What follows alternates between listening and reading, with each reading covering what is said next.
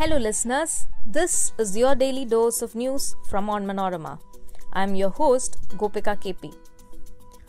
The Income Tax Department has conducted raids at premises linked to former Managing Director of National Stock Exchange, Chitra Ramakrishna.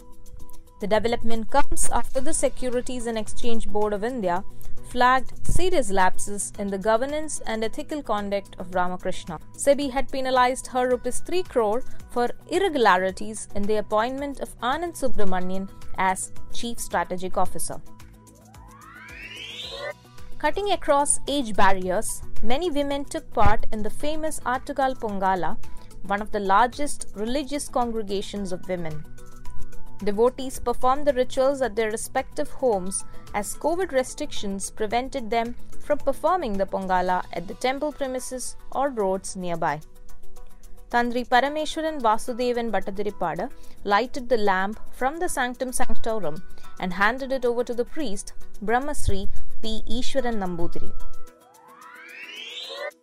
The Ministry of Civil Aviation has removed the curbs on the number of flights that can be operated between India and Ukraine under the bilateral air bubble arrangement to facilitate the travel of Indians from the Eastern European nation, according to a senior official.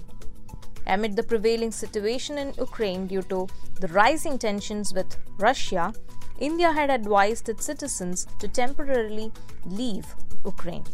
Any number of flights, including chartered flights, can be operated between the two countries.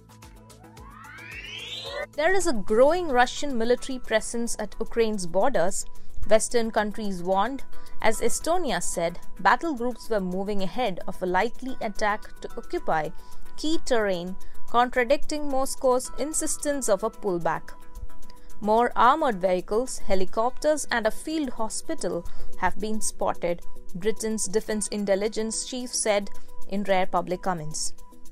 World powers are engaged in one of the deepest crises in East-West relations for decades, jostling over post-Cold War influence and energy supplies as Russia wants to stop Ukraine ever joining the NATO military.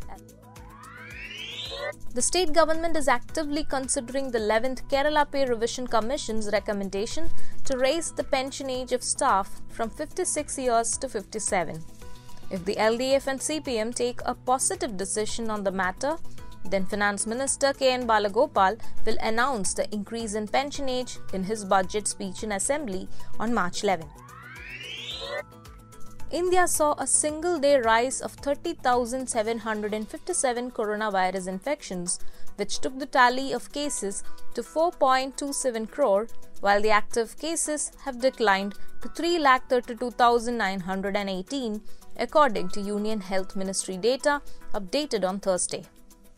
The death toll has climbed to 5,10,413, with 541 daily fatalities, the data updated at 8 am stated. That brings us to the end of this episode. Be sure to come back tomorrow. As always, thanks for listening to Daily News Dose.